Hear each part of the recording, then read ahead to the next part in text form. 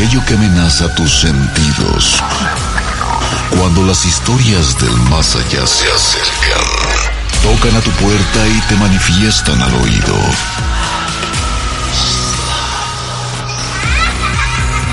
Así es, aquí está Rubén García Castillo. Para acompañar tus temores.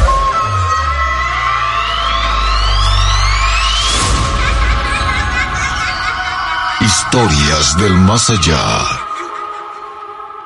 ¿Tienes miedo?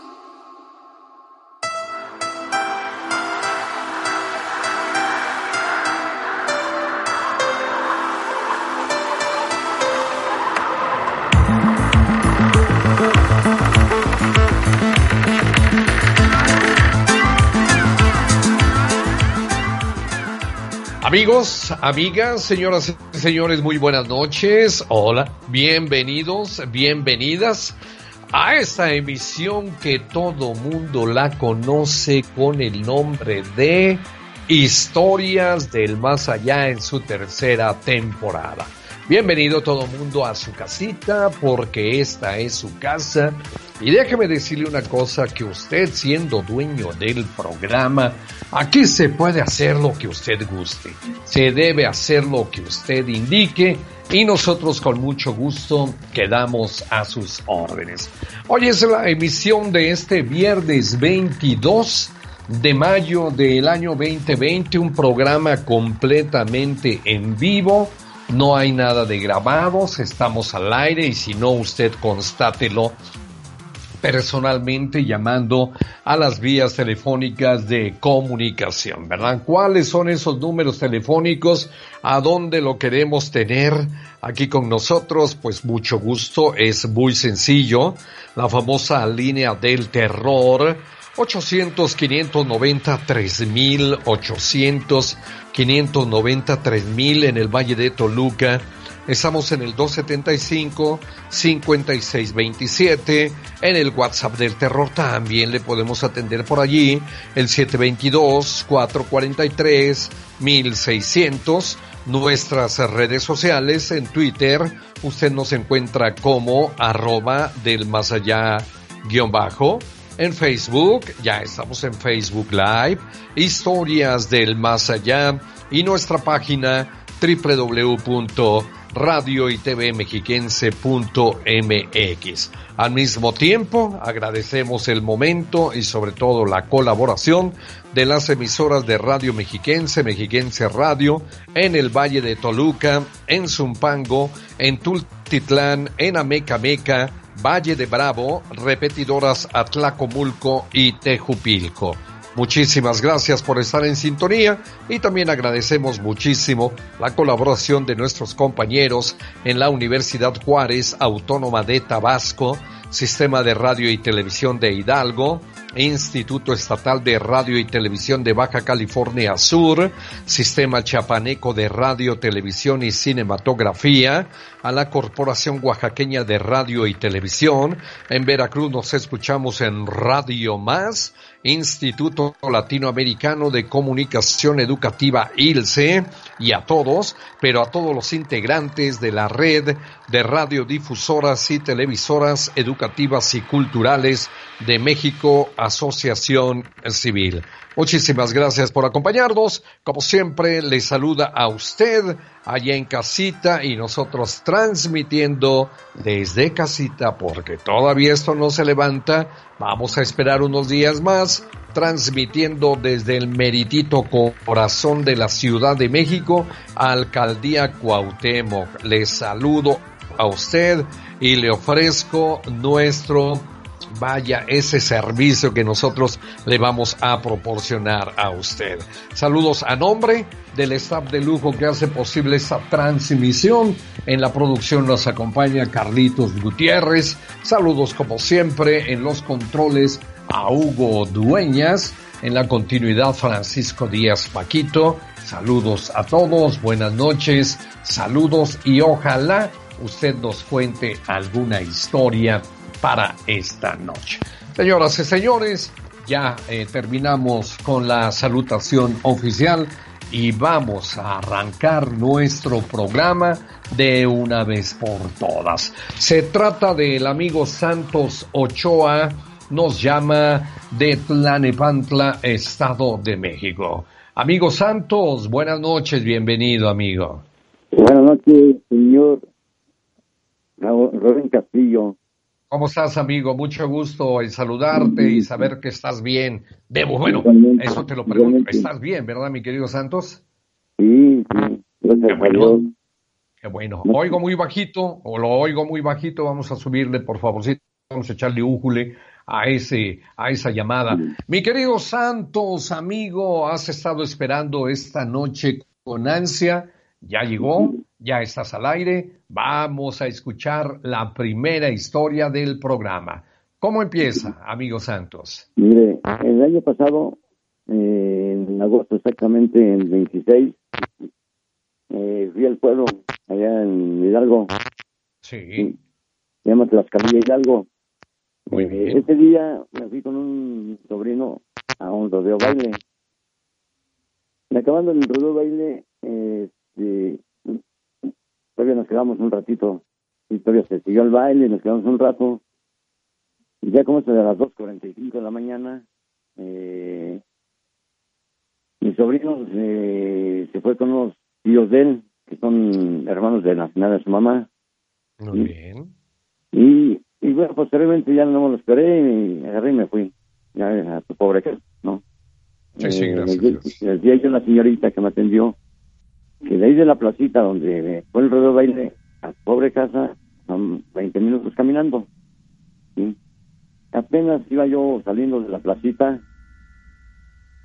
y adelantito, que serán unos 100 pasos,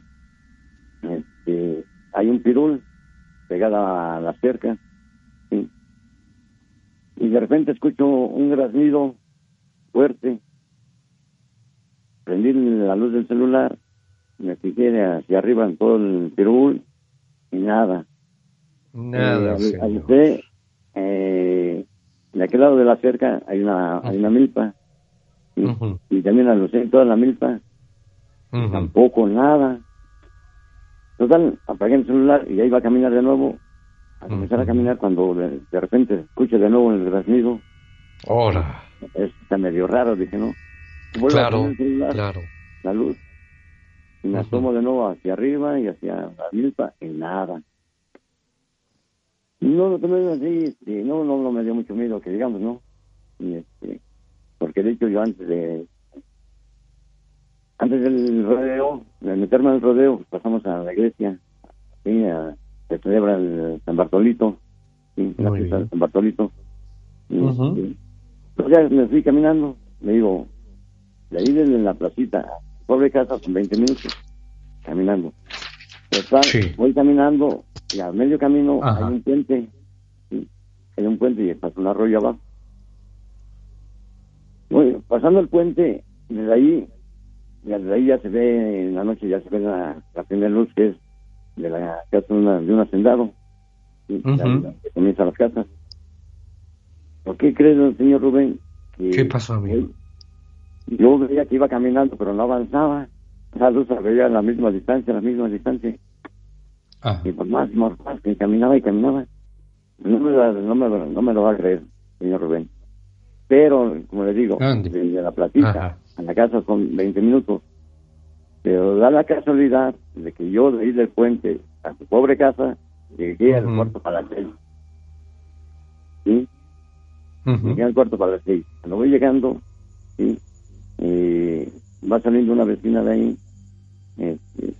la llamo a la casa y ya la saludé.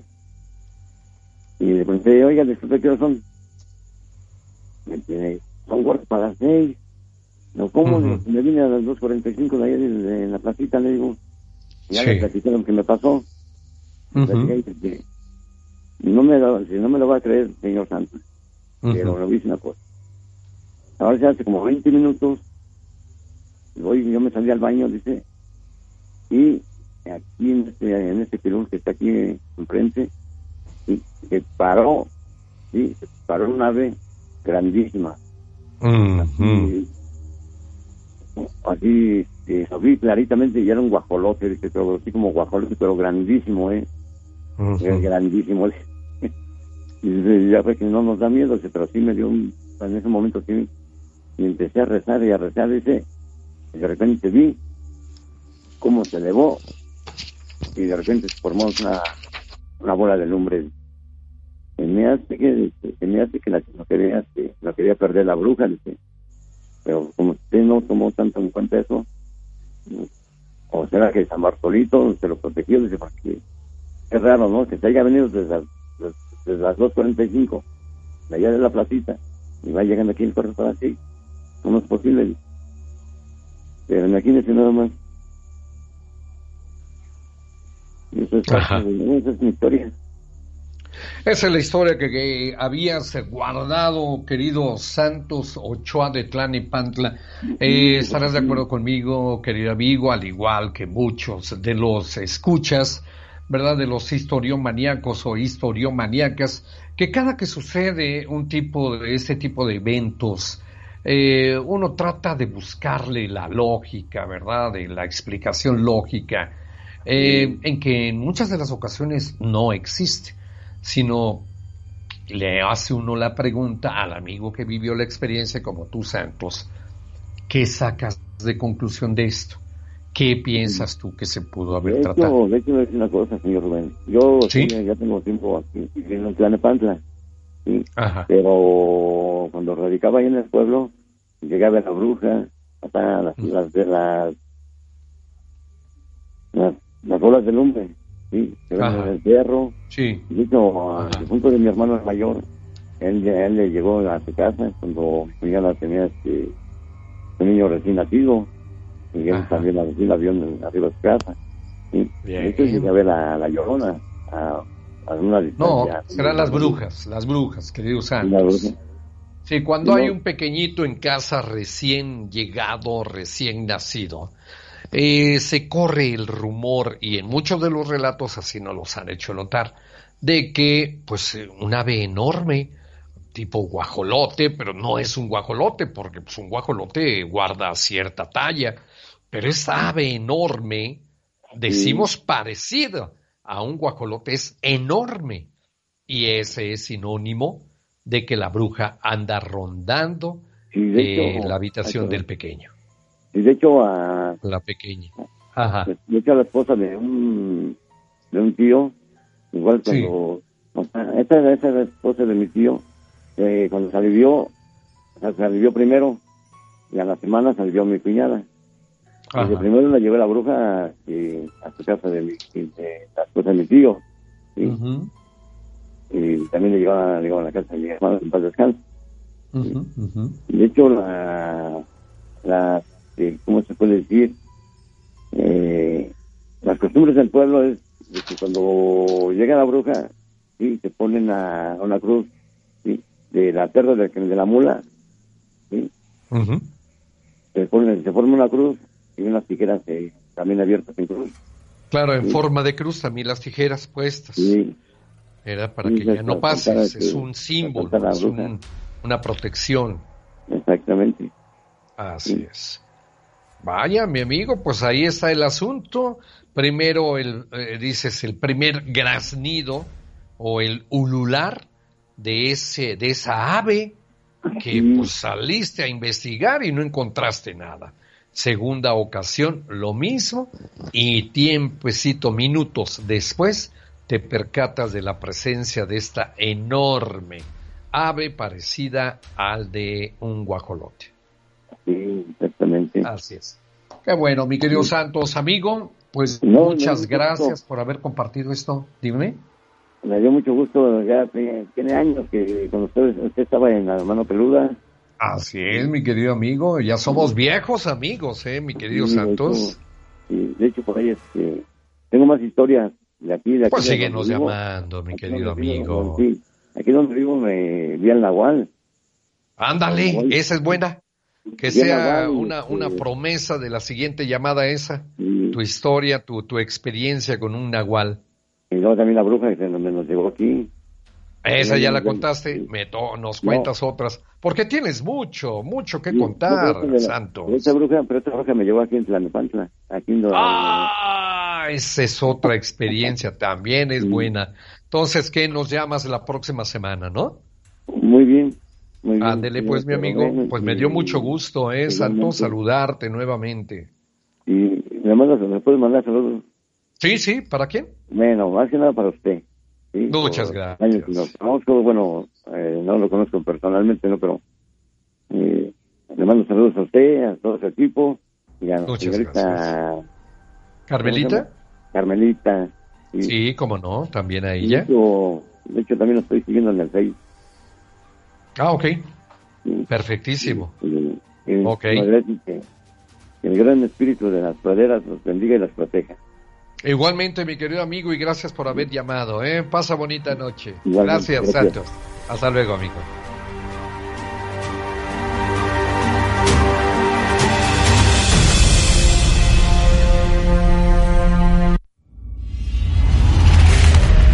Dato del más allá. ¿A qué huele la muerte?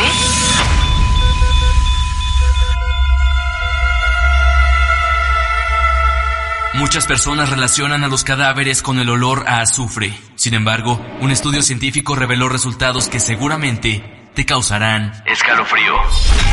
Los estudios de dicha investigación se realizaron en la Universidad de Huddersfield en Inglaterra, utilizando cadáveres de cerdo, los cuales fueron colocados dentro de cajas cerradas herméticamente, completamente aislados de microorganismos del exterior. De esta manera, los científicos lograron detectar qué mezcla de gases emitían los animales después de su muerte.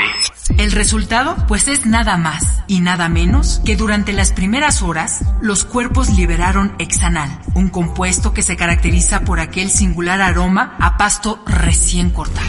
Es decir, los cuerpos sin vida en sus primeras horas tienen un olor fresco y agradable, diferente a la idea que se tiene generalmente. Cabe señalar que, además del olor a hierba fresca, los cuerpos liberan olores como los de la pintura, la acetona y hasta perfumes.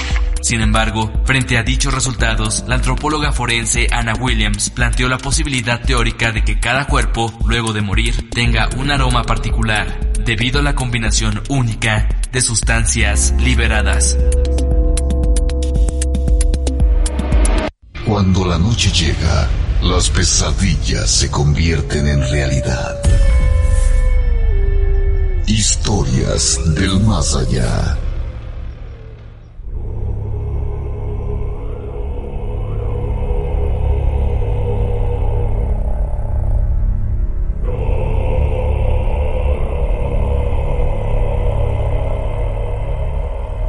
Amigos, buenas noches, su programa Historias del Más Allá, con Cando Nava Castillo, es el nombre correcto, ¿va? Cando Nava Castillo, está escuchando el programa, muchas gracias, Candita, saludos y buenas noches a todos, también Lauret, saludos, buenas noches, la línea del terror, perdón, me equivoqué, no es Lauret, es Loiret. Oye, François Loiret. Ok, bueno, ahí quedó ya mejor en la pronunciación. Número del terror, la línea del terror, ¿cuál es? 800-590-3000, para que nos llame y se haga presente. Siguiente historia de la noche, a cargo de David Valencia, Ciudad de México. David, buenas noches. Se nos cortó. Venga el saludito para Goyo Pérez y su esposa Patti, que nos están escuchando en Huachinango, Puebla. Saludos, gracias Goyo y gracias a Patti. Rose Elicer de Argentina, saludos y muy buenas noches. Saludo para toda nuestra gente que nos acompaña a través del Facebook Live. Saludos famosos Facetoriomaníacos. A las Facetoriomaníacas les mandamos un saludo, pero de esos buenos, vaya, ¿verdad? Porque los queremos muchísimo. Márquele la línea del terror. 800-590-3000 y con mucho gusto le vamos a atender. Como usted dice, Isaac Terrón, saludos, gracias. Saludos también para Johnny Dark García, que están presentes en el programa. Y si usted tiene alguna historia que le gustaría que nosotros la escucháramos con atención, son historias muy buenas, son experiencias que los amigos historiomaníacos han vivido en carne propia. No se encuentra la explicación ni lógica ni científica. No se encuentra, ¿verdad? Pero al menos el sustazo, nadie, pero nadie se lo quita. Saludo también con mucho gusto desde Texas, Gabriela Cantú nos está escribiendo, muchas gracias. Delizán, saludos también con mucho gusto. Saludos también con mucho gusto para, ¿a quién lo vemos por aquí? Estoy leyendo los nombres. Bernardo Alejandro Bautista, hola, ¿qué tal? Rubén Salas, buenas noches. ¿Tiene usted algo que contar? Con mucho gusto. Bueno, ya está David Valencia con nosotros. Amigo David, buenas noches. Hola, muy buenas noches. Ahí estamos, te escucho muy bien. Amigo, ¿qué historia tienes preparado para esta noche? Bueno, pues mi historia se basa en el fallecimiento de mi madre. Okay. Allá por el 2009. Sí. Fue algo muy curioso, muy raro. Ajá. Para empezar, no sé si recuerda que en el 2009 había esa situación de la influenza. Ah, ándale, sí, entonces, claro. Mi mamá otra epidemia, ¿verdad? Ajá, entonces mi mamá se dedicaba a ser intendente. Ajá, entonces, sí. Tenía que salir a muy temprana hora del domicilio donde vivía. De la casa. Al trabajo. A firmar como una asistencia, vaya. Entonces, le comento que es muy raro el caso porque mi mamá tenía una gemela también. Uh-huh. Y las dos murieron en el mismo accidente el mismo día. Entonces, pues, empieza así. Mi mamá tenía que, por circunstancias de la vida, su gemela, sí, que vivía en ese entonces en Xochimilco, se tuvo que venir a vivir como una semana antes del accidente al domicilio donde yo vivía con mi madre, que era acá por Calzada Vallejo y todo eso, ¿no? Muy bien. Entonces, un domingo anterior, ellos fallecieron el 27 de abril del 2009, si no me equivoco. 27 de abril. Cayó lunes. Entonces, el domingo yo me la pasé con ella todo el día prácticamente, comiendo, todo eso. Entonces, para no hacer el cuento largo, todo el domingo fue así como que raro porque yo casi no pasaba tiempo con mi madre. Entonces, ese día pues pasé mucho tiempo con ella, fuimos a comer, a cenar. Perfecto. Entonces, un día, el domingo en la madrugada, yo tenía un dolor como que en la boca del estómago, que no me dejaba irme a dormir. Y entonces no me podía yo irme a dormir, y total, mi madre siempre acostumbraba a levantarse como a las 5 de la mañana para arreglarse e irse a sus labores, ¿no? Entonces, como a las 4:30 yo no podía conciliar el sueño. Entonces se me hizo fácil, pensé, llevo a mi madre a su empleo a que firme y nos regresamos a desayunar. Pero no sé cómo pasó, dice que me quedé dormido en menos de 15 minutos, yo me quedé dormido. Entonces mi madre salió con su gemela a firmar la asistencia que tenía que firmar diariamente, pero saliendo de la unidad en Calzada Vallejo, sufrieron el accidente vial. Un vehículo pasó a exceso de velocidad y pues fallecieron las dos, ¿no? Mi mamá falleció en el instante. En el momento del contacto mi mamá fallece, pero su gemela alcanza a llegar todavía al hospital y la tuvieron que meter a cirugía, pero por la edad ya no aguantó la cirugía y falleció. Entonces, a partir de ese momento empezaron a suceder cosas muy extrañas en mi domicilio. Y en ese mismo día, te comento, yo me quedé dormido.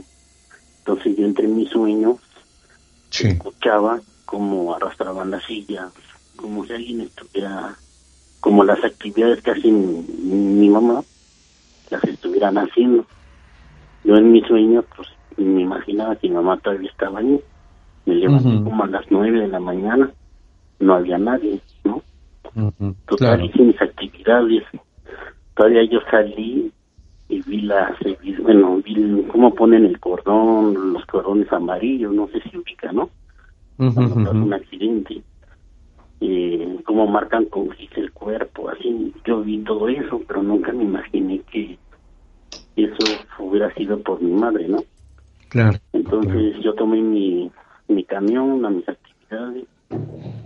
Entonces me avisan como 5 horas más tarde, me logran localizar y me avisan de la situación, por la cual pues yo no creí, ¿no? Porque dije, pues mi madre hoy en la mañana estaba conmigo, ¿cómo creen que pasó eso? Entonces regresé a mi casa para checar que pues, no fuera verdad, ¿no? Pero no, efectivamente se había pasado, mi madre no estaba, su gemela tampoco. Entonces vivíamos en un edificio. La vecina de abajo normalmente siempre se quejaba porque hacíamos mucho ruido. Teníamos un perrito, un French Poodle. Entonces, un mes antes el perrito empezó a adoptar la costumbre de meterse abajo de la cama de mi madre y rascar en el piso, como si escarbara. Diario hacía eso en las noches, diario. Y la vecina se quejaba, oye, a su perrito rasca y no sé qué, arrasan las sillas. Pues es que hacemos actividad normal, ¿no? En fin, pasó. Llego ese día del accidente a mi domicilio para verificar que efectivamente no fuera real, ¿no? La noticia que me habían dado. Me percato que que mi madre no estaba en la casa, que no se había tocado nada. En el transcurso que yo me fui, no habían tocado nada. Entonces, pero ya como que ahí me cayó el 20. Pero mi vecina subió, tocó la puerta y se quejó otra vez, ¿no? Oiga, ¿qué creen? Que su perro ladra y aúlla y están golpeando el piso desde la tarde, desde mediodía. He subido a tocar y no me contestan, no me abren. Aguántame tantito, voy a la pausa, querido amigo. A ustedes vamos a dejarlos también descansando tantito. Estamos en su programa Historias del Más Allá en su tercera temporada.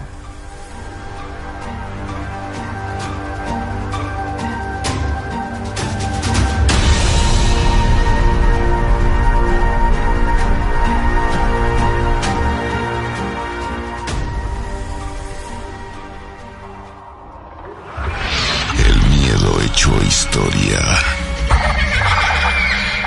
Regresa más pronto de lo que imaginas. No tardamos. Si consideras que has superado todos tus miedos, espera a escuchar las siguientes historias del más allá. Estamos de vuelta.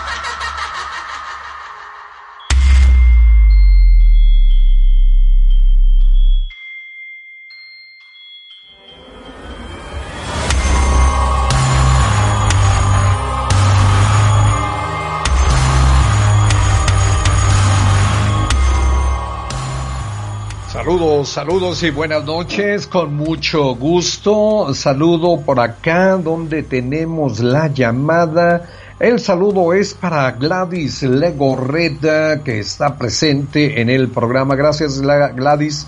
Saludo también con mucho gusto. Por aquí tenemos a infinidad de amigos que se están reportando. Me podría mandar un saludito el niño del cementerio de Mendoza en Argentina.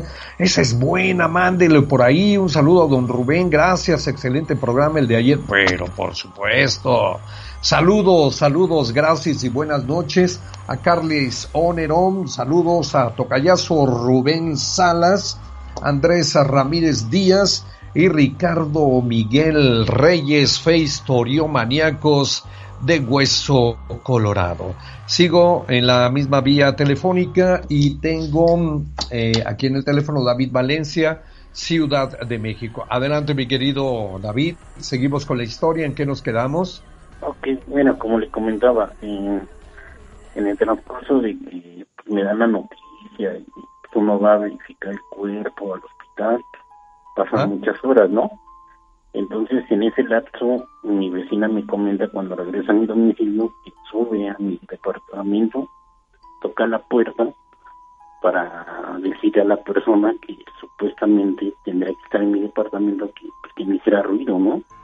Y se oía cómo arrastraban las sillas, cómo caminaban, cómo tiraban cosas, el perro y ya ladrando. Tardísimo. Debo pensar que ya era muy tarde, ¿no? Sí, bueno, en ese momento que le hablo que la vecina se queja, sí. Eran como entre 11 de la mañana a 5 de la tarde. Perdón. Sí, era en la mañana.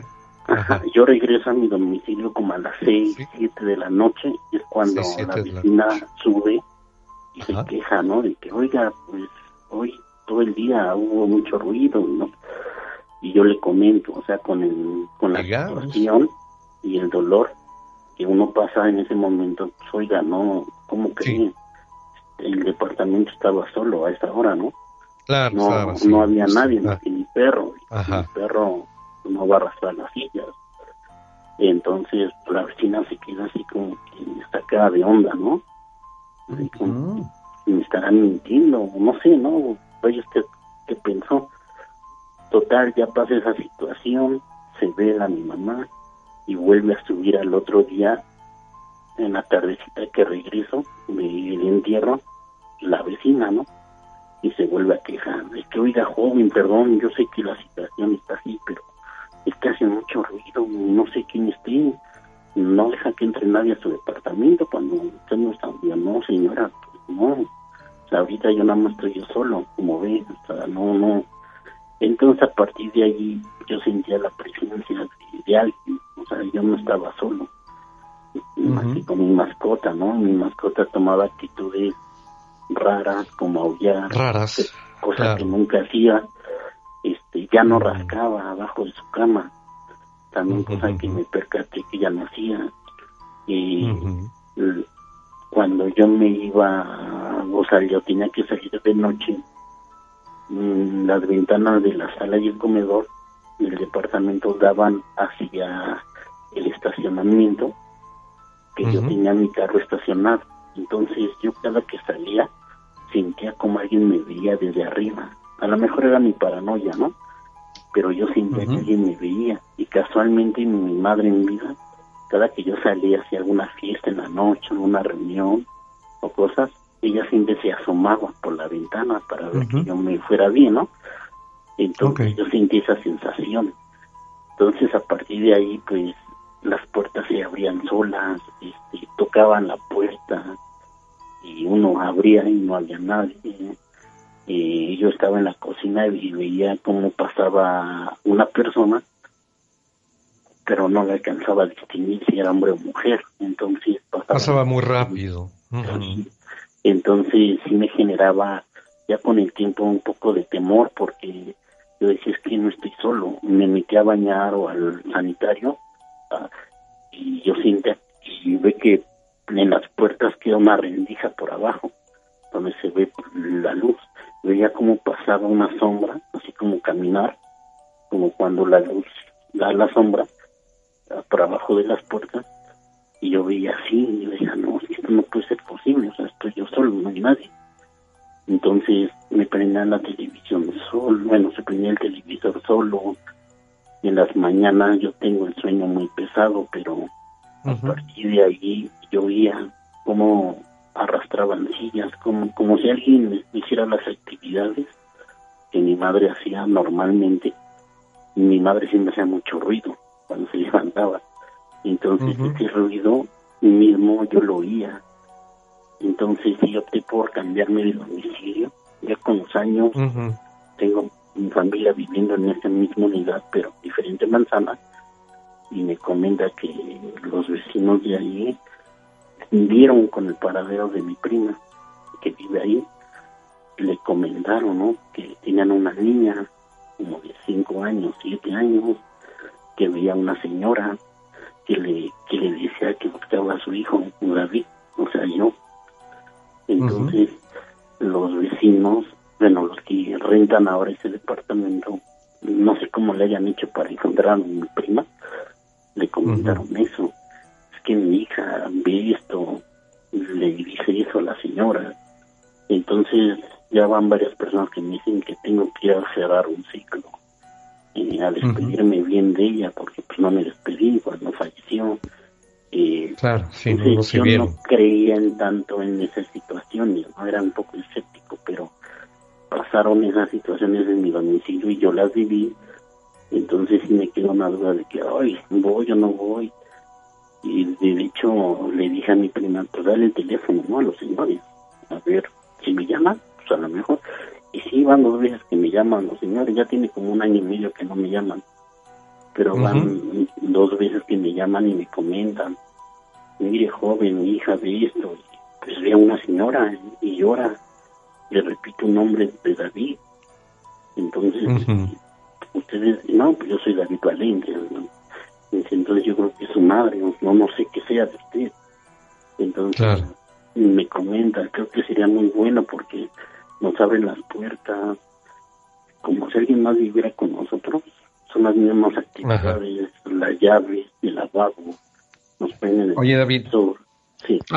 Pero, ¿no has pensado tú que tu mamita, en caso de que ella fuera, el espíritu de tu mami, que abre las puertas, que abre las llaves del lavabo, ¿no has pensado que sea de mala fe lo que está haciendo, lo que está sucediendo?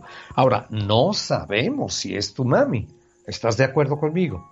Sí, exacto. Digo, o sea, no lo sabemos, son solamente a mí son especulaciones o suposiciones. A mí, siendo honesto, sí me causa como que ruido, ¿no? Como que desconfianza, pero no desconfianza, porque pues mi madre no era mala, ¿no? Exactamente. No puede estar haciendo eso, y mucho menos a ti te va a hacer algo malo, mi querido David, así perturbándote. Esto poco a poquito se va acumulando y obviamente viene afectando el sistema nervioso central de las personas cuando son acechadas, ¿verdad? En este caso, pues tu mami no iba a hacer eso, estoy pero completamente seguro. Sí, yo también, digo, yo no creía en eso, siendo honestos, no creía en fantasmas, nada de eso. Así es. Con el paso del tiempo conocí a una persona que se dedica a eso de leer la mano y todas esas situaciones, ¿no? Y ella me comentó algunas cosillas que sí la no. Entonces, y me comentaba, es que hay alguien que se quiere despedir de ti. Eso que me dijo, que me lo dijo hace como 4 años, ¿no? Perfectísimo. Muy bien, David. Mira, sé que falta todavía mucho que contar por la historia. Te sugiero que esta sea la primera parte. La siguiente semana vuelves a marcarnos, por favor, para continuar con todo esto, porque falta mucha información y ya no nos da tiempo para seguir charlando, porque tenemos a otros amigos que tenemos que atender. Sí, claro. ¿Nos llamas entonces, mi querido David Valencia? Buenas noches. Por favor, amigo, Gracias por tu llamada y pasa bonita noche. Gracias. Hasta luego, David. Adiós.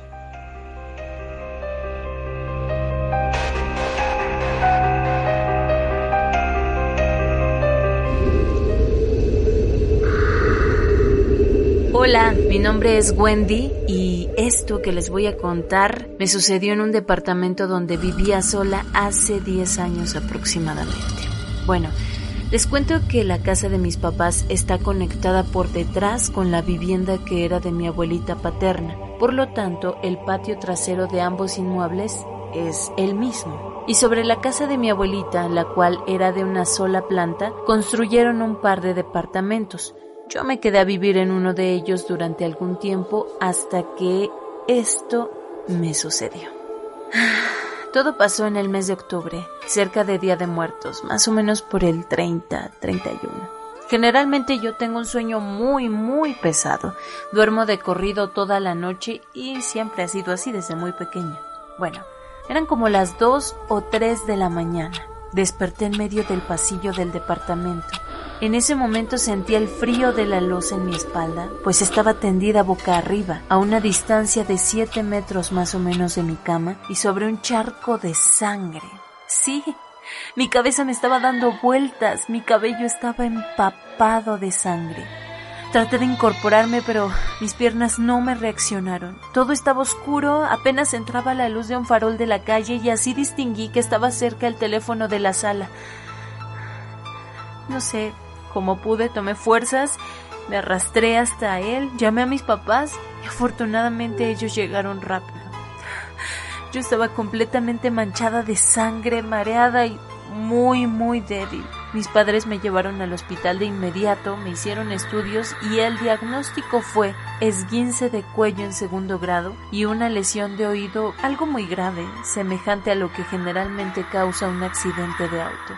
Yo mido 1,55. Ante eso, los doctores dijeron que aquello no podía ser derivado de una caída, ya que el golpe que provocó el sangrado y las heridas estaban justo en la parte superior de mi cráneo. A ver, si me hubiera desmayado, me hubiera golpeado la nuca o la frente, quizá un costado, pero no un golpe como el que yo tenía. En las tomografías y radiografías que me hicieron, la lesión tenía forma puntiaguda, como la de un pico o una hoz.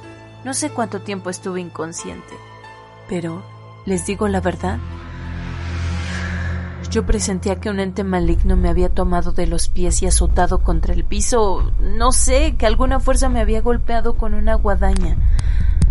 La realidad es que hasta la fecha no tengo sensibilidad en esa parte de la cabeza.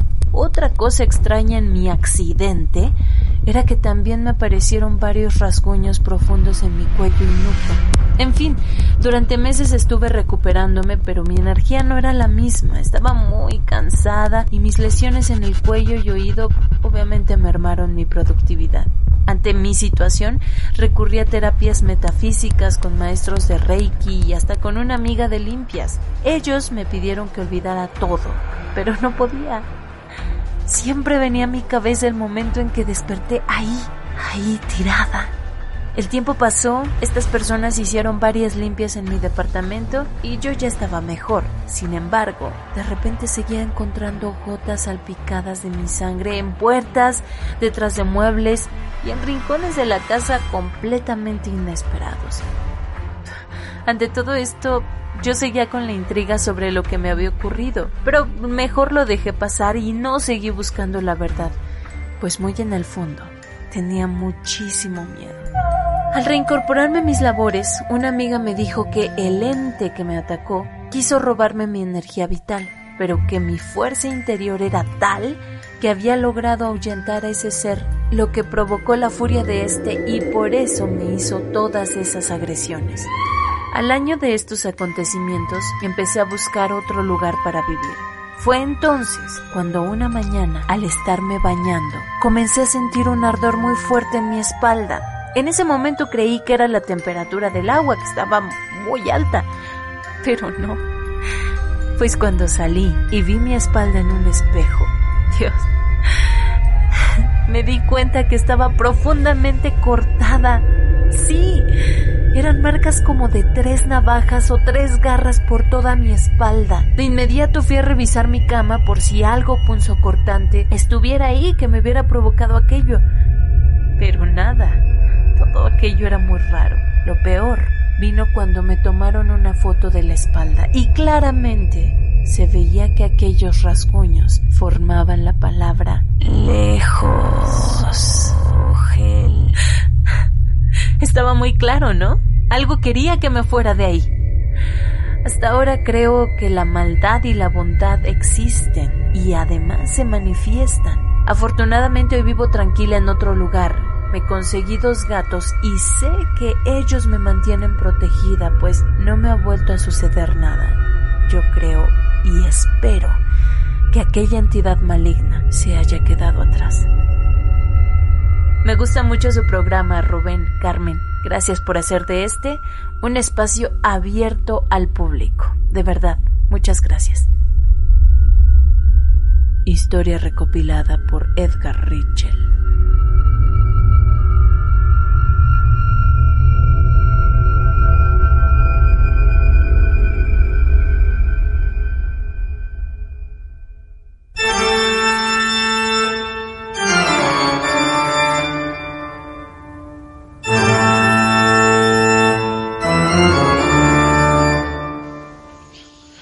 Saludos queridos amigos, con la grata compañía de nuestra compañera Carmelita Peña en la lectura de esta historia que nos llegó a través del WhatsApp del terror. Un saludo para todos ustedes. Muy buenas noches amigos, seguimos en el programa Historias del Más Allá en su tercera temporada. Gracias por acompañarnos y vamos a darle cabida a la siguiente llamada. Buenas noches. Jerónimo González, ¿verdad? ¿Estás ahí, Jerónimo?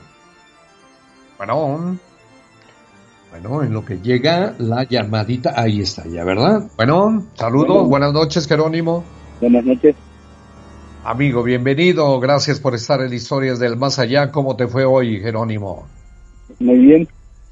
Todo bien, todo tranquilo, todo en orden. Me da gusto, amigo. Estamos deseosos de escuchar tu historia. ¿Qué nos vas a platicar, amigo?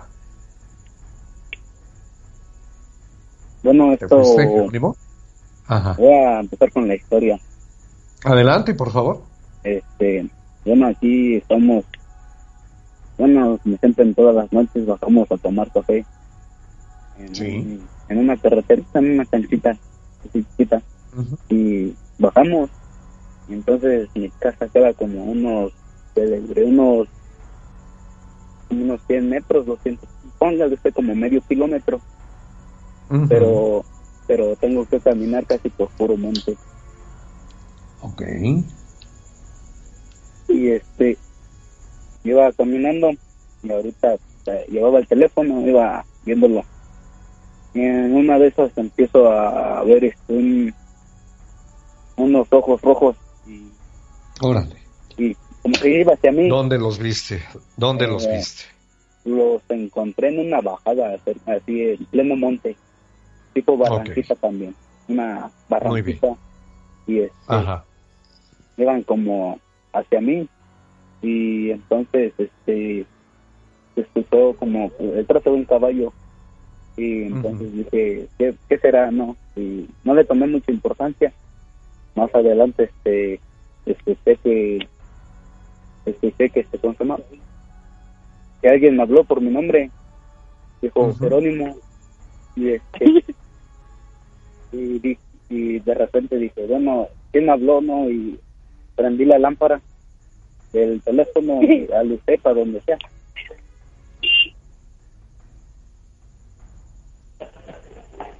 ¿Aló? Sí, entonces como camino pasa en medio de la barranca y luego sube, entonces de repente así como que se me apareció primero un enano, y pues así me pasé y el enano se me quedó viendo así muy feo, y más adelante de repente volteé atrás y se me apareció un hombre vestido de charro. Estaba montado en un caballo grande, alto. El caballo era un color negro.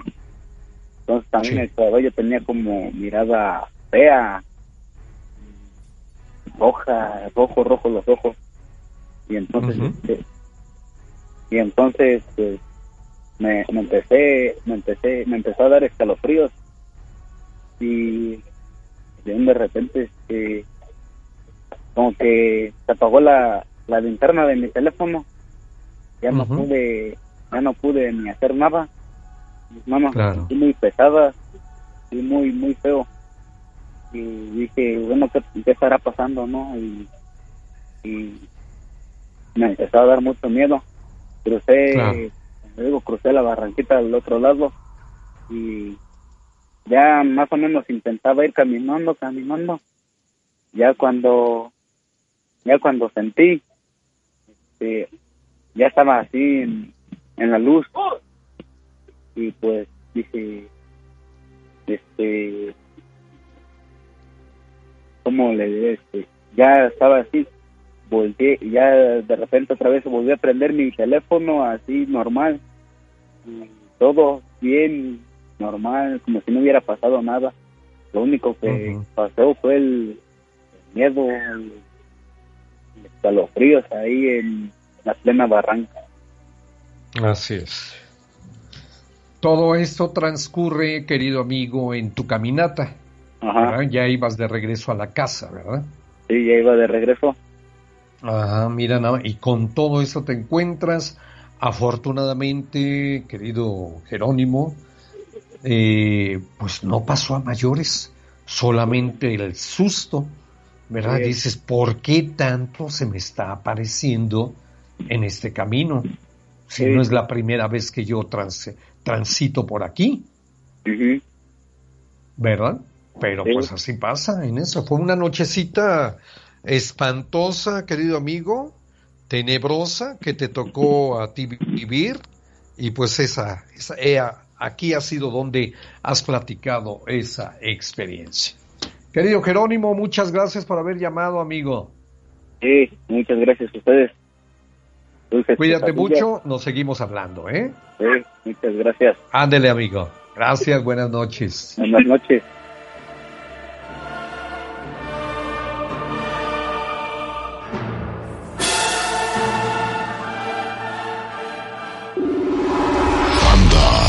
No tengas miedo y búscanos en Facebook como Historias del Más Allá. Historias del Más Allá.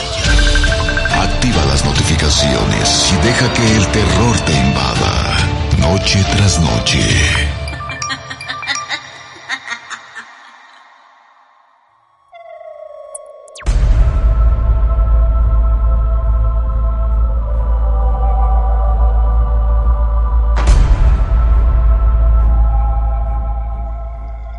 Saludo cordial para Adriana Murillo, con mucho gusto desde Huehuetoca, Estado de México.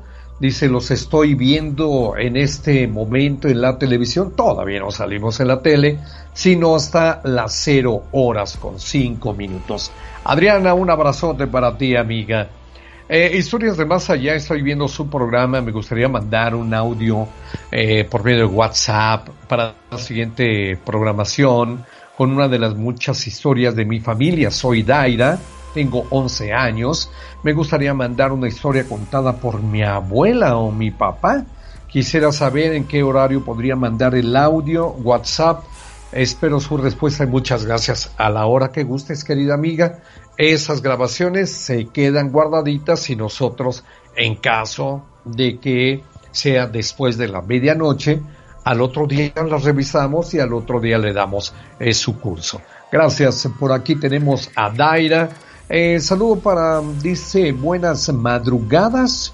Solo quiero saber en qué horario puedo llamar para que pase mi relato en la televisión para poder verlo. Mi nombre es Daniel Hernández López de Tultitlán. Saludos. Gracias, amigo. Por el momento no estamos grabando para la televisión. Todos los programas que usted ve en la televisión ya han sido previamente grabados. ¿Sí? Vamos a ir a la pausa, queridos amigos, la pausa a Chocolate en su programa Historias del Más Allá en su tercera temporada.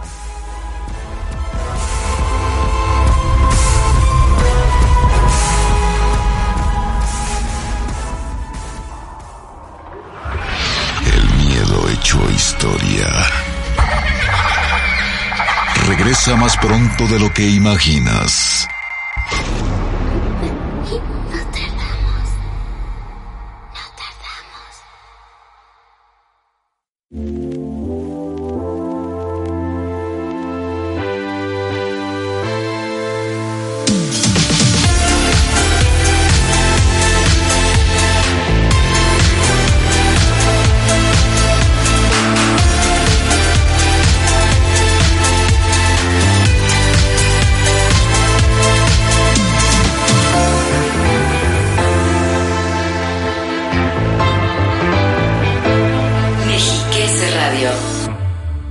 Estamos contigo. Si consideras que has superado todos tus miedos, espera a escuchar las siguientes historias. Estamos de vuelta.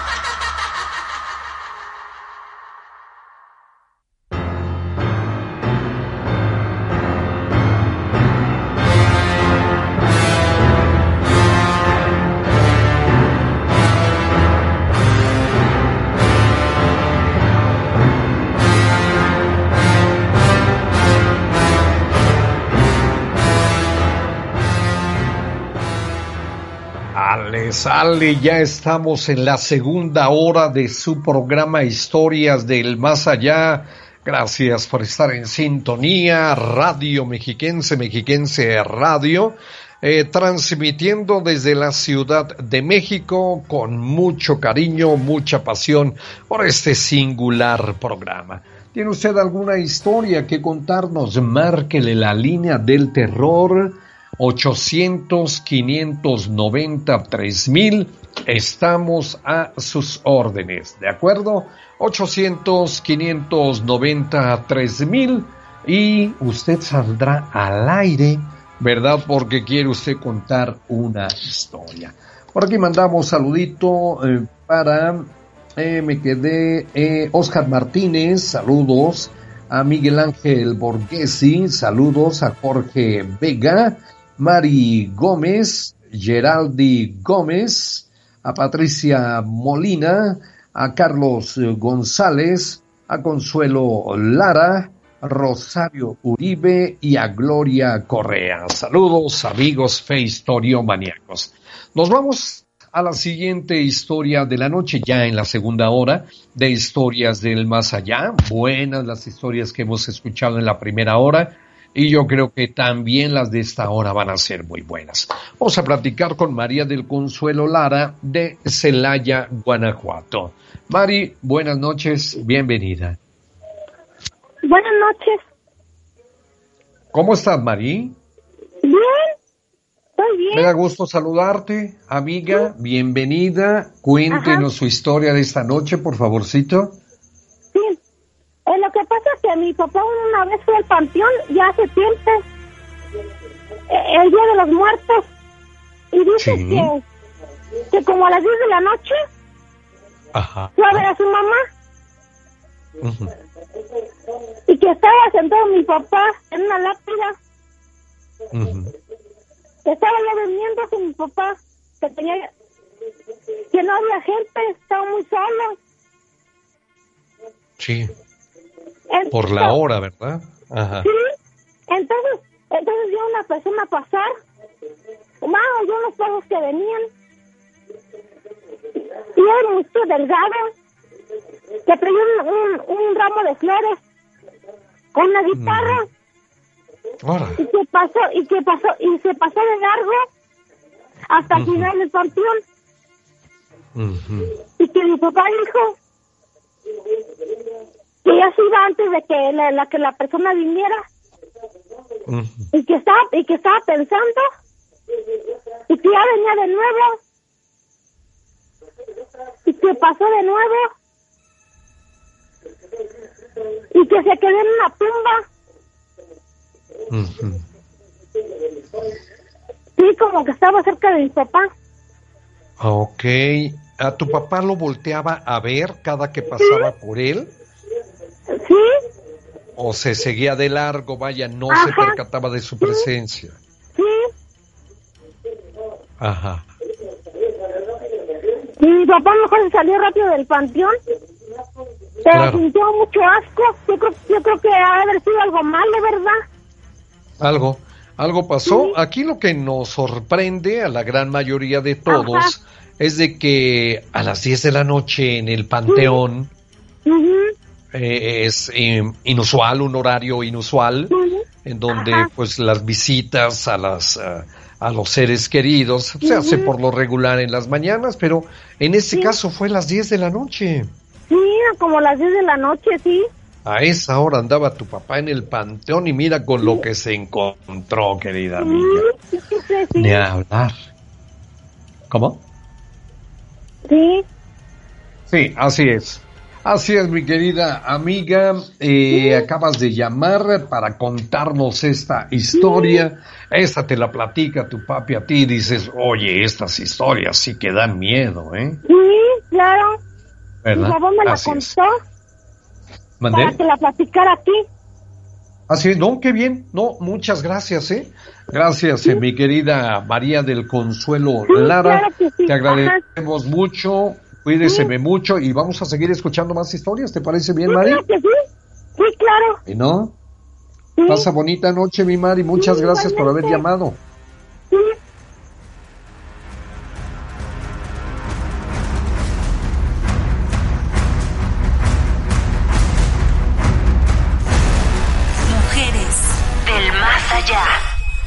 La Sayona. Viajemos a Venezuela, en donde los pobladores de los llanos de aquel país aseguran haber visto a la famosa Sayona. ¿Pero de qué trata su historia? La trágica historia de la Sayona cuenta que una mujer llamada Casilda, quien se destacaba en la zona por su elegante apariencia, enmarcada por una gran estatura y una belleza y larga cabellera negra, contrajo matrimonio con un hombre del pueblo. Ambos formaron una familia y tenían un hogar estable. Sin embargo, también cuentan que en el pueblo había un hombre mujeriego y mentiroso que pretendía a Casilda, el cual la espiaba todos los días mientras ella nadaba en el río. Llena de cólera, la hermosa muchacha se dirigió al hombre y le dijo: ¿Qué haces aquí espiándome? A lo que el morboso hombre contestó con una horrible mentira: No te estoy espiando. Yo vine a advertirte que tu hombre te está cambiando por otra. Tu marido te está traicionando con tu propia madre. Casilda, enloquecida por los celos, corrió rumbo a su casa y encontró a su inocente esposo dentro de ella. Acto seguido, le prendió fuego al inmueble y permaneció impasible contemplando cómo el fuego comenzaba a arrasar a todos y todo lo que había adentro. Después, Casilda se trasladó a la casa de su madre para echarle en cara el haberla engañado con su marido. Y a pesar de la negativa de la desconcertada señora, esta tuvo que salir corriendo hacia el patio de su casa, aunque no le valió de nada, porque su hija la atacó clavándole un cuchillo en el abdomen. La inocente madre de Casilda, con sus últimas fuerzas, la maldijo diciéndole: Yo no te hice nada y jamás te mentí, pero tú cometiste el peor de los pecados, por eso yo te condeno. Sayona serás para siempre y en nombre de Dios, que así sea. A partir de ese momento, se dice que la figura fantasmal de una bella mujer vestida con una túnica blanca se le aparece a los adúlteros, dejando que la admiren y pretendan, para después, con una aterradora sonrisa, mostrarles sus horribles colmillos, desapareciendo segundos después.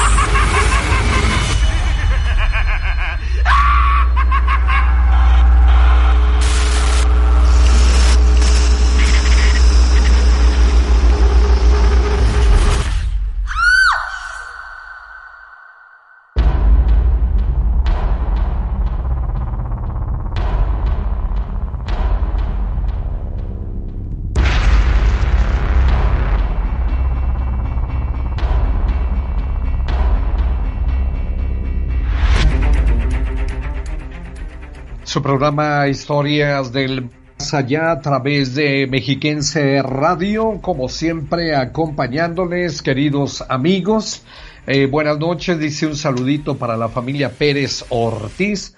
Los escuchamos todos los días desde el municipio de Rayón.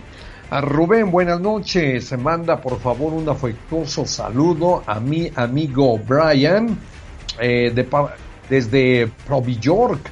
Mira, nada más, esto está muy bueno, ¿verdad? Buen lugar para descansar y comer algunas viandas. Saludos a Carmelita y don Rubén, muchas gracias. Un saludo para, aquí lo tenemos, el saludo es para Pillín, Ángel, Alison, Miguel, Lupita, Meli y Tere, que siempre vemos su programa. Gracias por estar en sintonía en este su programa que usted lo ha llevado, pero vaya, a los cuernos de la luna. Saludos a toda nuestra gente que nos acompaña y que está tripulando en este momento su bólido. Va usted en el autobús, va usted en su auto particular, en el transporte urbano. Saludos y muy buenas noches. Vamos a la siguiente historia con mucho gusto. Es Adriana Ramos, de la Ciudad de México. Hola, Adriana, buenas noches. Hola, buenas noches, señor Rubén. Muy buenas noches. Gracias, amiga. ¿Cómo estás, mi querida Adriana? ¿Cómo te fue? Bien, gracias. Aquí escuchando. Todo bien, perfectísimo. ¿De qué parte de la Ciudad de México llamas, Adriana? De Ciudad de México. De Álvaro Obregón. ¿De qué parte de la Ciudad de México? ¿Cómo? ¿Perdón? Y de la alcaldía Álvaro Obregón. Álvaro Obregón, bienvenida, amiga, somos todos oídos, vamos a escuchar tu historia. ¿Qué fue lo que pasó, Adriana? Bueno, esta historia sucedió hace alrededor de 15 años. Yo vivía en una zona de Santa Fe. Esta es, se ve cerca lo que es la carretera de Toluca, es bosque. Okay. Y bueno, en ese entonces yo tenía a lo que es mi primer hijo pequeño, de meses de nacido. Okay. Y me comentaban que existían las historias ahí de las brujas, que los niños que no estaban bautizados tenías que tener como ciertos cuidados porque las brujas pues se los llevaban. Pero bueno, era algo que de verdad yo no creía. Okay. Y pues recuerdo que fue en la madrugada, fue como entre 2, 3 de la mañana, que mi bebé pues estaba pequeño y todavía tomaba pues esas tomas de cada 3 horas, y nos levantamos su papá y yo. Entonces en eso escuchamos que empezaron a ladrar y a aullar los perros de la calle. Ajá. Enseguida fue como si nos estuvieran literalmente soplando en los brazos, lo que fue ese escalofrío. Y fue todo como que de repente de una situación pasamos a otra. Fue un olor fétido, como cuando las flores de panteón están en descomposición, y decíamos, ¿qué es? No sabíamos, y revisamos todo, basura, no era nada. Claro. En eso, pues bueno, se escuchó que empezaron a llorar, pero era un llanto desesperado afuera de la casa. Como estábamos cerca de la puerta de la calle, en ese entonces nada más dejaban como entreabierta la puerta, porque había un familiar que ya llegaba tarde de trabajar. Pero bueno, te lo comento porque escuchamos llorar a una mujer, y yo la verdad sí pensé que pasaba algo, ¿no? Que le habían hecho algo a esa mujer, algo había sucedido afuera. Y cuando yo me levanto y le digo a mi esposo que pues veamos ayuda o algo para esa persona, me dice, no, espera. Le digo, ¿qué pasa? Dice, es la bruja. Te lo prometo que yo no lo podía como tal pues creer, si no es porque lo viví y aún lo recuerdo. Y la sensación cuando eso me dice él fue de sentirme mal. Me sentí mal, como que hasta la presión creo que se me bajó en ese momento. Ay, Dios santo. Me decía, abraza al niño, y yo me puse a rezar. Claro. En eso se escucha cómo abren la puerta de la calle y el taconeo hacia el pasillo. O sea, ya entrando a donde nosotros ya estaba dentro de la casa, claro. Ya estaba dentro de la casa. Y bueno, en ese momento, como eran en un departamento de una ventana que podíamos ver hacia afuera, el esposo se asomó por la ventana y pues bueno, la corrió y como dicen, ¿no? Que a veces hay que hablarles hasta con groserías para que se vayan. Con groserías, sí, efectivamente, sí. Sí, fue un momento en el que se escucha otra vez cómo corre con el tacón que le comento, que no se me olvida el tacón, y azota la puerta. Hijo. Se va. Esas historias, pues le comento que ya en Santa Fe era como común a quienes ya tenían bebés recién nacidos. Sí, exactamente. Ahora, digamos, estaría a la casa de algún descuido, ¿verdad? Algún descuido de los papás para inmediatamente tomar su presa, que vendrían siendo los niños casi recién nacidos. Sí, se los lleva. Y bueno, es como que de repente esa situación de pensar, por el lamento y lo que había escuchado, yo le decía a él, oye, pero ¿por qué le dicen bruja? ¿No es la Llorona? Y me decía, No. No, es totalmente diferente. De hecho, aquí dice, es algo que siempre recordamos de niño, dice aquí la parte de Santa Fe, que ahora ya son departamentos y zonas muy exclusivas. Antes allí eran basurero, ¿no? Me parece que era un basurero muy grande. Y dice, yo recuerdo que había niños que bajaban aquí, dice, a esta zona, y nos decían así como tal, ayer atrapamos una bruja. Historias así que ahí sigue. Y de verdad que no lo cree hasta que lo vivimos, lo pasamos, ¿no? Es cuando empiezas a creer que existe. Claro. O sea que ya llevan muchos años viviendo allí en Santa Fe. Sí, mi esposo sí toda su vida vivió ahí, y es por eso que pues ya la gente está como al tanto, ¿no? De lo que llega a pasar o de las historias que ha habido. Sí, Adriana, sí. En verdad, y aquí lo del llanto, que vaya, al fin de cuentas sí consiguió su objetivo. Decías, es que es la Llorona. No es la Llorona. Ella con ese llanto te quiso confundir, te quiso llevar por otro lado, en el cual pues tú te hubieras distraído un poquitito y pudieras haber cometido un gravísimo error al descuidar un poquitito al bebé, pero a tu bebé no se lo iba a llevar nadie, porque tú y solo tú lo estaban cuidando. Así es, estábamos ahí, tu papá y yo, para cuidarlo. Claro, por supuesto. ¿Y qué edad tiene ya el niño? Andrés tiene ya 16 años. ¡Wow! Ya pasó el tiempo, ¿verdad? Ya está grandote, ya va en la prepa y y pues muy bien que le ha ido al buen amigo Andrés, al pequeño Andrés, porque tiene a su mamita y a su papito juntos. Amiga Adriana, muchas gracias por haber llamado. Les agradezco mucho que me hayan dado esta oportunidad de poderles contar esta historia, y pues cada vez que la comento es volver, yo creo que acordarme y volverla a vivir. Sí, así es. ¿Verdad? Volverla a vivir, porque estas cosas, lo hemos dicho infinidad de ocasiones, este tipo de eventos queda tan grabado en nuestra memoria, que difícilmente podemos evitar, podemos olvidar, y sobre todo soslayar algún detalle. Y mira, te lo sabes al dedillo esa historia, porque quedan muy grabadas, Adriana. Nosotros te agradecemos mucho, amiga, que hayas llamado, ¿eh? Al contrario, muchas gracias y buenas noches. A tus órdenes, amiga, muchas gracias. Hasta luego. Hasta luego, buenas noches.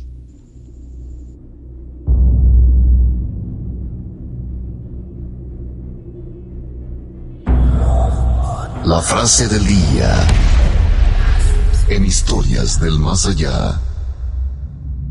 El miedo es un sufrimiento que produce la espera de un mal.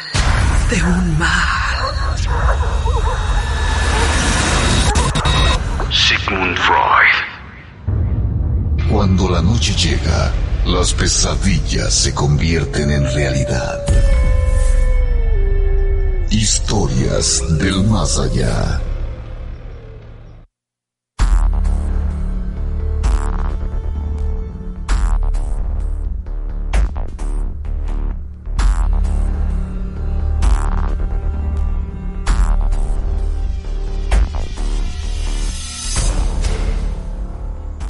La línea del terror espera por usted, 800-593-1000, a sus órdenes para que se manifieste usted a través de este número telefónico y nos cuente su experiencia en Historias del Más Allá.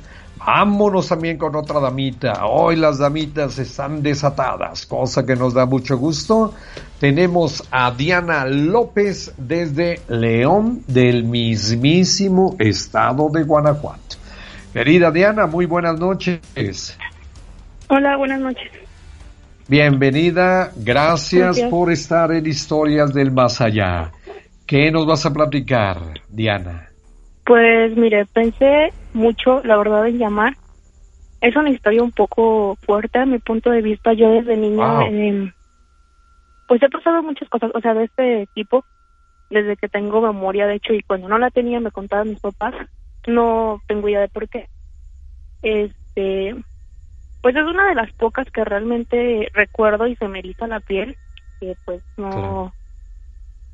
Pues mucha gente me dice que la cuente, pero no la cuento porque es algo que yo sentía que tenía que ver más con la familia, pero pues ya siento que es hora de irla contando. Igual y alguien en el público, porque ahorita estoy checando Facebook, me puede decir la razón o me puede dar idea. Le comento, yo tengo familia en Dolores Hidalgo.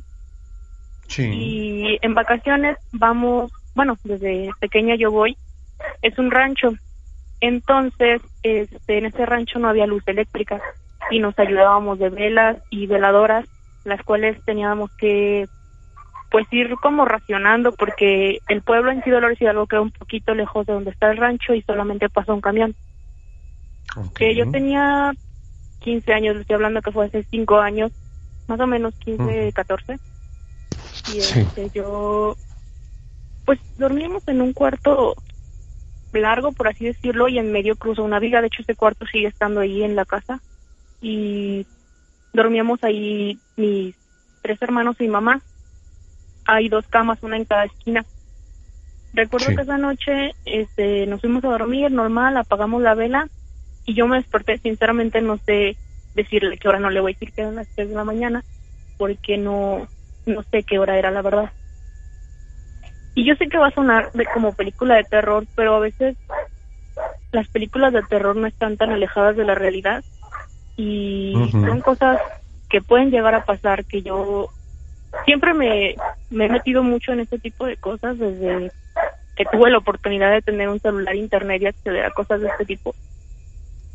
Pero cuando las ves en sí de frente y sientes ese miedo que en serio no te puedes ni mover, ya es otra cosa. Entonces yo me desperté y en la viga que estaba de lado a lado del cuarto había una cosa. Yo digo cosa porque tenía la forma de un perezoso, no sé si lo conozcas. Sí. Pero las manos... El oso perezoso. Ajá. Eran muy largas, o sea, en exceso largas, igual que pues piernas, y estaba colgado con las 4 extremidades. Iba de lado a lado en la viga.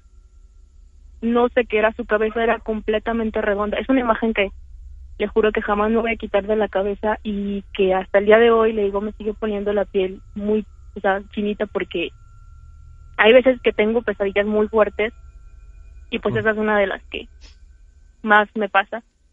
Estaba colgado en la viga, iba de lado a lado. Yo recuerdo perfectamente que tenía como un pelaje naranjoso, oscuro. Sí. Y cuando, no sé, notó que yo lo estaba viendo, se quedó colgado a media viga y dio vuelta por completo a la cabeza, que si un ser humano, o sea, hiciera eso, definitivamente quedaba con el cuello roto. Tuvo una sonrisa que yo puedo jurar que tocó la parte de atrás de la cabeza y se quedó ahí. No sé cuánto tiempo pasó.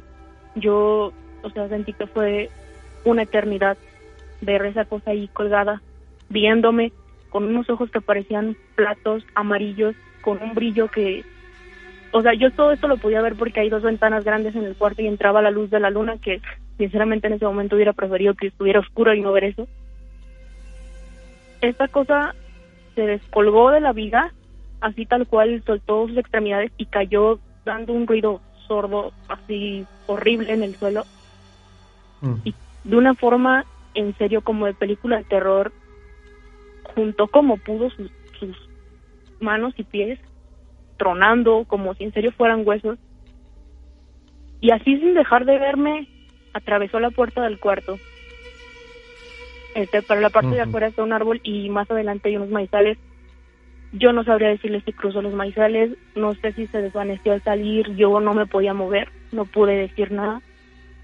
Y recuerdo que, o sea, no sé cuánto tiempo pasaría, hasta que pude decirle a mi mamá, pues en voz bajita, que por favor prendiera la vela, llorando ya, o sea, de una desesperación. Pero yo sé que pasó tiempo porque no me podía mover. Yo creo que tenía miedo. Obviamente mi mamá, pensando que eran cosas de niña, de miedo, no, pues no me hizo caso. Y ya me quedé ahí, no dormí, esta noche ya no dormí. Recuerdo que amaneció y yo al día siguiente me veía fatal. Muy mal, o sea, como pálida, con muchas ojeras. Obviamente fue por no dormir, no por otra cosa. Pero después me enteré de, pues, que había pasado ciertos sucesos en la familia. Una tía había, pues era una persona muy creyente de, o sea, van dos historias en uno, pero aquí viene la razón, creo yo. Perfecto. La razón Dianita, que... permíteme un segundo, mi querida amiga, vamos a ir al corte de estación. Regresamos contigo para seguir escuchando tu historia. No te vayas, por favor. Amigos, esto es Historias del Más Allá en su tercera temporada.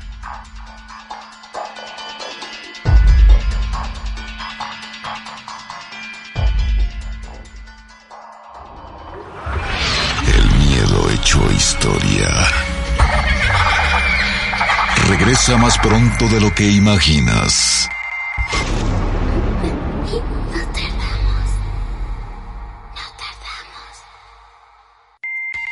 Si consideras que has superado todos tus miedos, espera a escuchar las siguientes historias del más allá.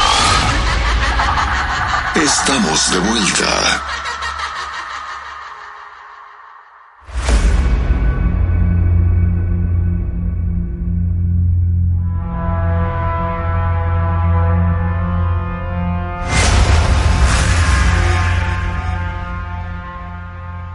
Y nos vamos, amigos, a la recta final del programa Historias del Más Allá a través de Mexiquense Radio.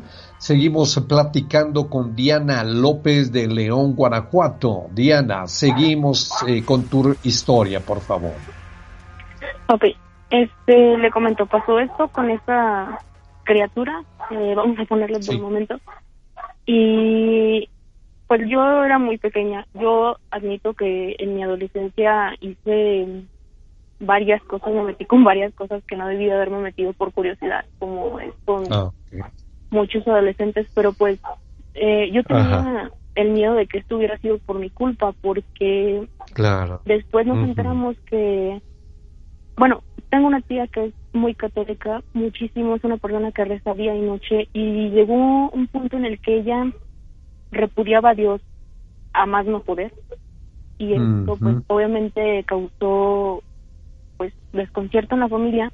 Ella se empezó a demacrar muy feo, la llevaban con doctores, no tenía absolutamente nada. Un día la llevaron con una persona que cura, que realmente pues no éramos muy creyentes de esto, y nos quedamos helados cuando nos dijo que tenía algo pegado, que tenía la misma forma que yo le conté, y que eso era un demonio al que le ofrecían doncellas, por así decirlo, pero los indios. Esto tiene coherencia porque en el rancho en el que habitan ellos, o habitaba esta persona en ese momento, que es mi tía, se llegan a encontrar estatuas talladas en piedra de los indios, de esa gente que habitó hace muchísimo tiempo, y pues no sabemos obviamente si esto lo habían invocado ellos. Sí. Y pues pasó eso. También mi mamá se dio cuenta de que eso era lo que, en ese momento yo tengo un hermano y él estaba pequeñito, tenía meses. Ella también dice que unas manos largas intentaban quitárselo de los brazos, pero pues en los ranchos es muy común escuchar lo de las brujas. Pues nos dimos cuenta que no era eso, que era pues demonio, que nos enteramos que era en ese momento. Le dijeron el nombre a mi tía, pero si les soy sincera, yo realmente no me acuerdo del nombre. Y pues esa sería mi historia.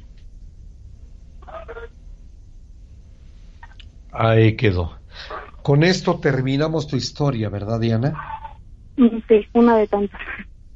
Una de tantas, porque ¿por qué cosas no has pasado? Diana, todo esto se empieza a dar con la serie de pesadillas que logras sufrir. Pues mire, es algo que le digo, yo no he hablado mucho porque son cosas muy fuertes, yo sé que, como le comento, yo en parte tuve culpa, creo yo. Son pesadillas diferentes. Esto es muy aparte, es algo muy aparte. Lo otro tendría que ser, es una historia demasiado larga, es una historia desde que yo era muy pequeña, hay historias desde que yo tenía meses. No sé. ¿Y las recuerdas? Diana? No, yo las recuerdo cuando estaba un poco más grande. Las que cuando yo estaba pequeña me las cuentan mi papá. Ok. Tu papi es quien se encarga, vaya, de recrear esas historias cuando tú eras una pequeña de meses. Las que logras ya, ahora sí que son de tu autoría, es cuando estás un poquitito más crecida. Esas nos va a gustar mucho, Diana, que nos vuelvas a llamar en la semana, de ser posible, pues para que sea la serie de historias, de experiencias que has vivido. Haznos ese grandísimo favor, por favor, Diana. Sí, claro. Yo me vuelvo a comunicar. Bueno, pues un saludo para León, Guanajuato, para ti nuestro agradecimiento y gracias. Te esperamos la próxima semana. Muy bien, gracias, que tengan linda noche. Buenas noches, Diana.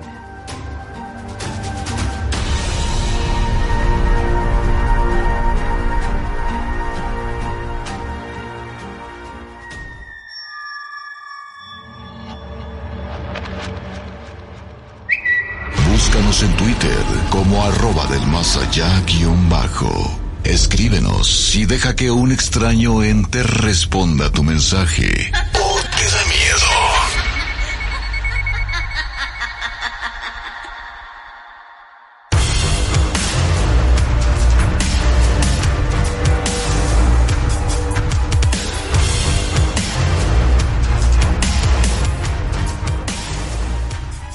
Él dice, quisiera que me mandaran un saludito, soy fan número 1 de su programa, me encanta como Carmelita y Rubén conducen el mejor programa de la radio. Por último, agradecer también el gran esfuerzo que hacen, muchas gracias, atentamente, Alfredo Juárez Romero, su fan número 1. Gracias. Amigos, y nos vamos con la última llamada de esta noche con Karen Mejía de San Mateo Atenco, quien nos saluda y nos va a contar una historia. Querida Karen, muy buenas noches. Señor Rubén, buenas noches. Híjole, que de verdad, tengo 2 años de escucharlos. Ajá, gracias. Y nunca me había podido, trataba y nunca hasta ahora, qué suerte, ¿no? Qué bueno, ahora, mi querida, pues dicen que el que persevera alcanza, y tú ya alcanzaste mucho, ¿no? La gloria, que son los últimos minutos que te corresponden para que nos cuentes la historia. Muchas gracias, Karen, por estar con nosotros. ¿Qué nos vas a platicar, es lo que le decía al señor productor, que yo tengo una historia que en carne propia la viví, pero es la viviste larga, en carne propia, sí. Porque son como 8 minutos. Entonces yo le voy a contar una que me pasó en la Ciudad de México. Ahora. Ok, adelante, por favor. Nos invitaron a una boda. Nosotros fuimos, ¿no? Estábamos nosotros como de visita, en unas vacaciones, ¿no? Estábamos en Colombia 20. Calle República de Colombia 20 entre Argentina y Brasil. Centro histórico de la Ciudad de México. Exactamente. Estábamos y una de mis hermanas, teníamos 15 y 22 años, ¿no? Llegamos más o menos tipo 2 de la mañana y subimos de la planta baja al primer nivel. En el descanso del primer nivel, venía una persona de traje muy elegante, por cierto, y con su tejana o sombrero de vestir, ¿no? Ok. Sí. Y pues yo lo saludé y no me contestó. Y le digo a mi hermana, oye, le digo yo, sí nos contestó, ¿cómo nos contestó, no? Entonces, y llegamos nosotros al segundo nivel, perdón, y nos estaba observando, o sea que él llegó hasta la planta baja y desde ahí nos estaba observando, ¿sí? Es que ahí fue un convento antes, Colombia 20. Y luego este señor ente, no sé qué sea, nos estaba observando y se dirigió de salida hacia el portón, pero no abrió el portón, sino se traspasó, se pasó sin abrir, pero riéndose de nosotros, hacía carcajadas. Entonces a nosotros nos dio miedo y nos metimos, nos abrazamos y de inmediato le hablamos a la persona donde estábamos nosotros de vacaciones, porque nosotros las personas que nos invitaron solamente nos dejaron en el portón. Y total que para no hacer más larga la historia, así es, nos dirigió los 2 reflectores de sus ojos hacia nosotros. Los ojos eran como una linterna. Horrible, y seguía riendo de nosotros. No sé qué pudo haber sido eso. Claro. Bueno, sin duda se trataría de un demonio, ¿no? A menos eso es lo que yo percibo. El personaje principal de esta historia, pues es un demonio en el cual ustedes se topan, y otra de las condiciones importantes, características importantes, desde que atraviesa la pared, no abre el portón para pasar, sino lo atravesó, y dices, Dios santo, ¿qué es esto? Ese portón no se abría tan fácil porque nosotros inclusive no se nos olvidaron las llaves para regresar, y a las 2 de la mañana nosotros tuvimos un matrimonio, una boda, y ya era una hora prudencial, ¿no? Y él abrió, más bien dicho, no abrió, sino que no abrió, la madera. Sí, lo correcto es no abrió, sino que atraviesa la pared. Exactamente. ¿Recordará su vestimenta? Sí. Karen, ¿cómo vestía él en esa ocasión? Un traje normal, un traje más o menos gris. Traje de color gris, camisa, corbata. Su corbata, sus zapatos, yo le vi todo, a pesar de que estaba en obscuras, porque la verdad es que no había luz en todo. Y unos tipo bostonianos los zapatos, tipo bostoniano, ¿no? Sí. Su traje muy elegante, y el sombrero igual que del mismo color del traje. Digamos un hombre de entre 50 y 60 años. Así es. O más chaparro, joven. Una persona de estatura muy baja. Muy baja, Vaya, ¿quién iba a pensar? Tal vez tenía más o menos como unos 55 de estatura.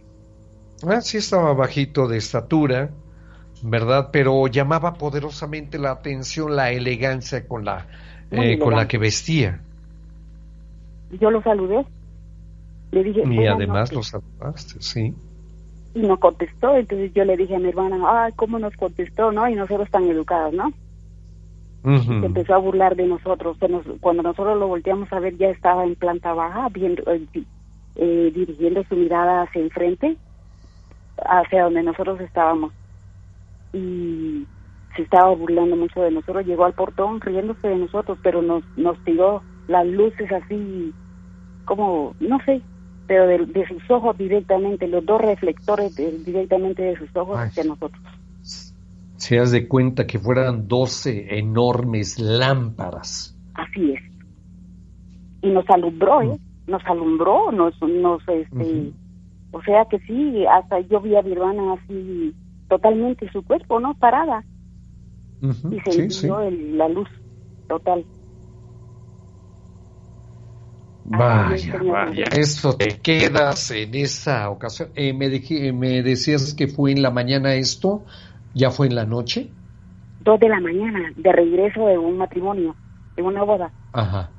De una boda, ya del regreso al centro histórico, ahí donde tenían su departamento. Fue en la mañana esto.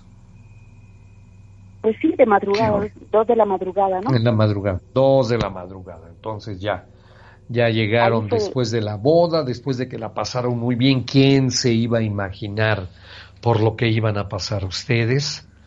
Nada, el destino, es el momento, es la hora, y mira nada más.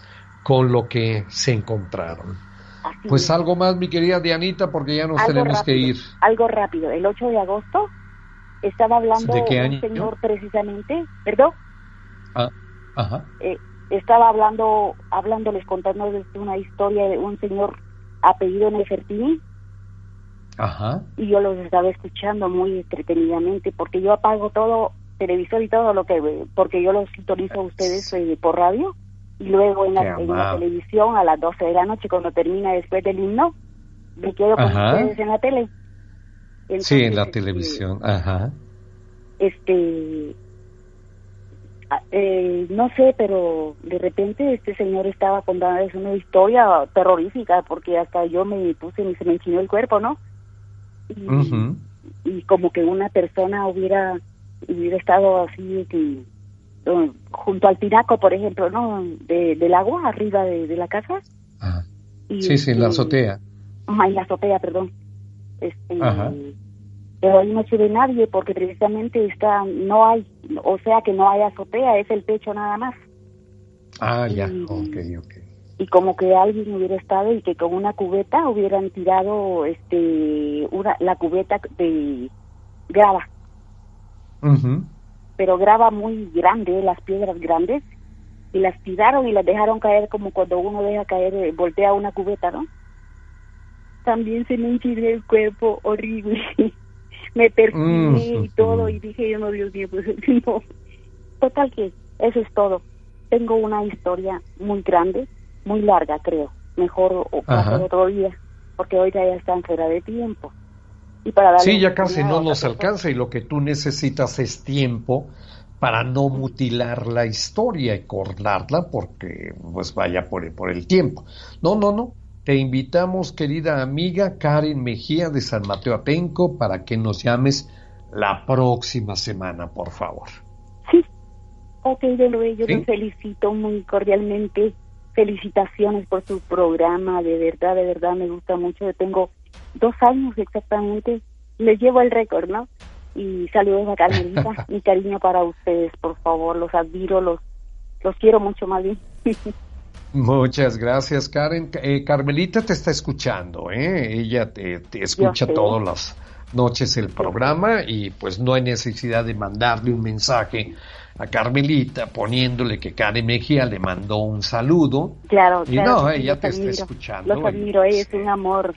Me dolió mucho cuando tuvo su accidente el año pasado. Oye, pero, sí, hombre, mira nada más. Yo quiero que sepa ella que yo pedí tanto a Dios que ella y su familia estuvieran bien. Y así fue. Pues claro. Sea Dios de Rubén. Y así fue, sí, efectivamente, Carmelita, también todos estábamos muy preocupados por aquella, esa trágica mañana, ¿verdad?, en la cual sufrió toda la familia un accidente automovilístico, pero mira, bendito sea Dios, es muy grande y no le pasó a nada. Bueno, algunas cosas que pasaron, pero eso no es nada, ¿verdad? Así es. Qué bueno, nos da mucho gusto que hayas estado con nosotros. Cuando usted termina su programa, yo le pido a Dios y le digo que lo acompañe siempre, porque usted se va a diario a la Ciudad de México, ¿verdad? Entonces, que de hecho estoy transmitiendo en la Ciudad de México, estoy transmitiendo aquí en tu casa. Es cierto, están en casa, recuerda, ¿no? Que no podemos ahorita presentarnos, no podemos, tenemos prohibido presentarnos en las instalaciones del Sistema de Radio y Televisión Mexiquense por lo de la pandemia, por lo de la contingencia sanitaria, pero mira, estamos aquí, ya estaremos platicando más adelante. Exactamente, sí, ok. Cuídate mucho, amiga, cuídate mucho, Karen, y estamos en contacto, Igualmente, señor Rubén, hasta luego, que estén bien, buenas noches. Y felicitaciones de nuevo, Con mucho gusto, muchas gracias, Karen. Buenas noches.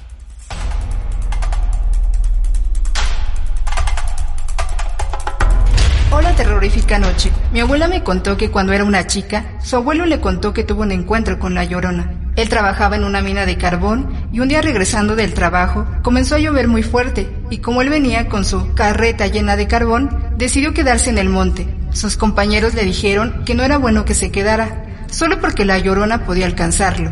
pero como el abuelo no era miedoso, decidió quedarse. Pero cuando ya estaba dormido, tapado con su lona para no mojarse, escuchó un grito espantoso, un grito que se acercaba a él y contaba que los burros que lleva se soltaron y escaparon. De repente él sintió que algo cayó encima de él e intentó destaparlo, pero él apretó con todas sus fuerzas la lona y no se soltó a pesar de que esa cosa lo arañaba. Así estuvo un buen rato, y de repente lo soltaron y volvió el grito espeluznante. Pero esta vez se alejaba. El abuelo recogía sus cosas y las amarró en su carreta. Comenzó a caminar pues sus animales escaparon y cuando casi salía del monte, encontró a sus compañeros que ya habían apresurados a encontrarlo, pues le dijeron que había escuchado a la Llorona. Cuando regresaron a la carreta, el abuelo vio que su lona estaba toda rasgada y casi deshecha. Que tengan dulces pesadillas. Soy Claudia de Tlachaloya.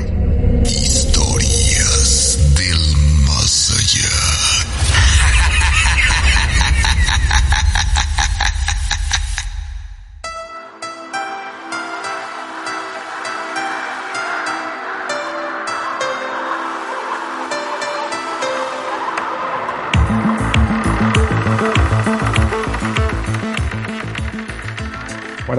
Buenas noches en la parte final de su programa Historias del Más Allá. Queridos amigos, gracias por haber estado en sintonía con nosotros, con mucho gusto, gracias. Y recuerden que el programa de Historias del Más Allá se transmite de lunes a viernes, de 10 a 12 de la noche en Radio Claro, 10 a 12 de la noche en Mexiquense Radio, lunes a viernes. Hoy es viernes, terminamos ya con la emisión del día de hoy y pues el cierre de semana, como le llamamos comúnmente, ¿verdad? Cuando ya se termina la semana, nosotros decimos pues que esta es la emisión de cierre de semana. Gracias a todos ustedes. Joshua Hernández, saludos para Coatzacoalcos, Veracruz, que estamos escuchando con toda la familia. Joshua Hernández, saludo para Rulas Mix, saludos desde Santiago Tianguistenco. Alfredo Juárez Romero, saludos desde Almoloya del Río para Rubén y Carmelita.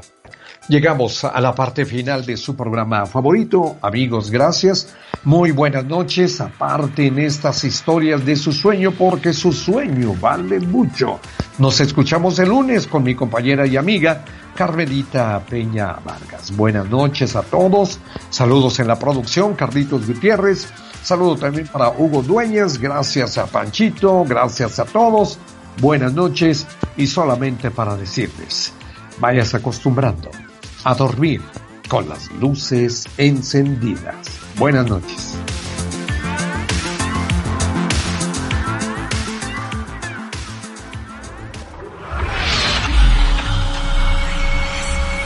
¿Aún te preguntas qué es el miedo?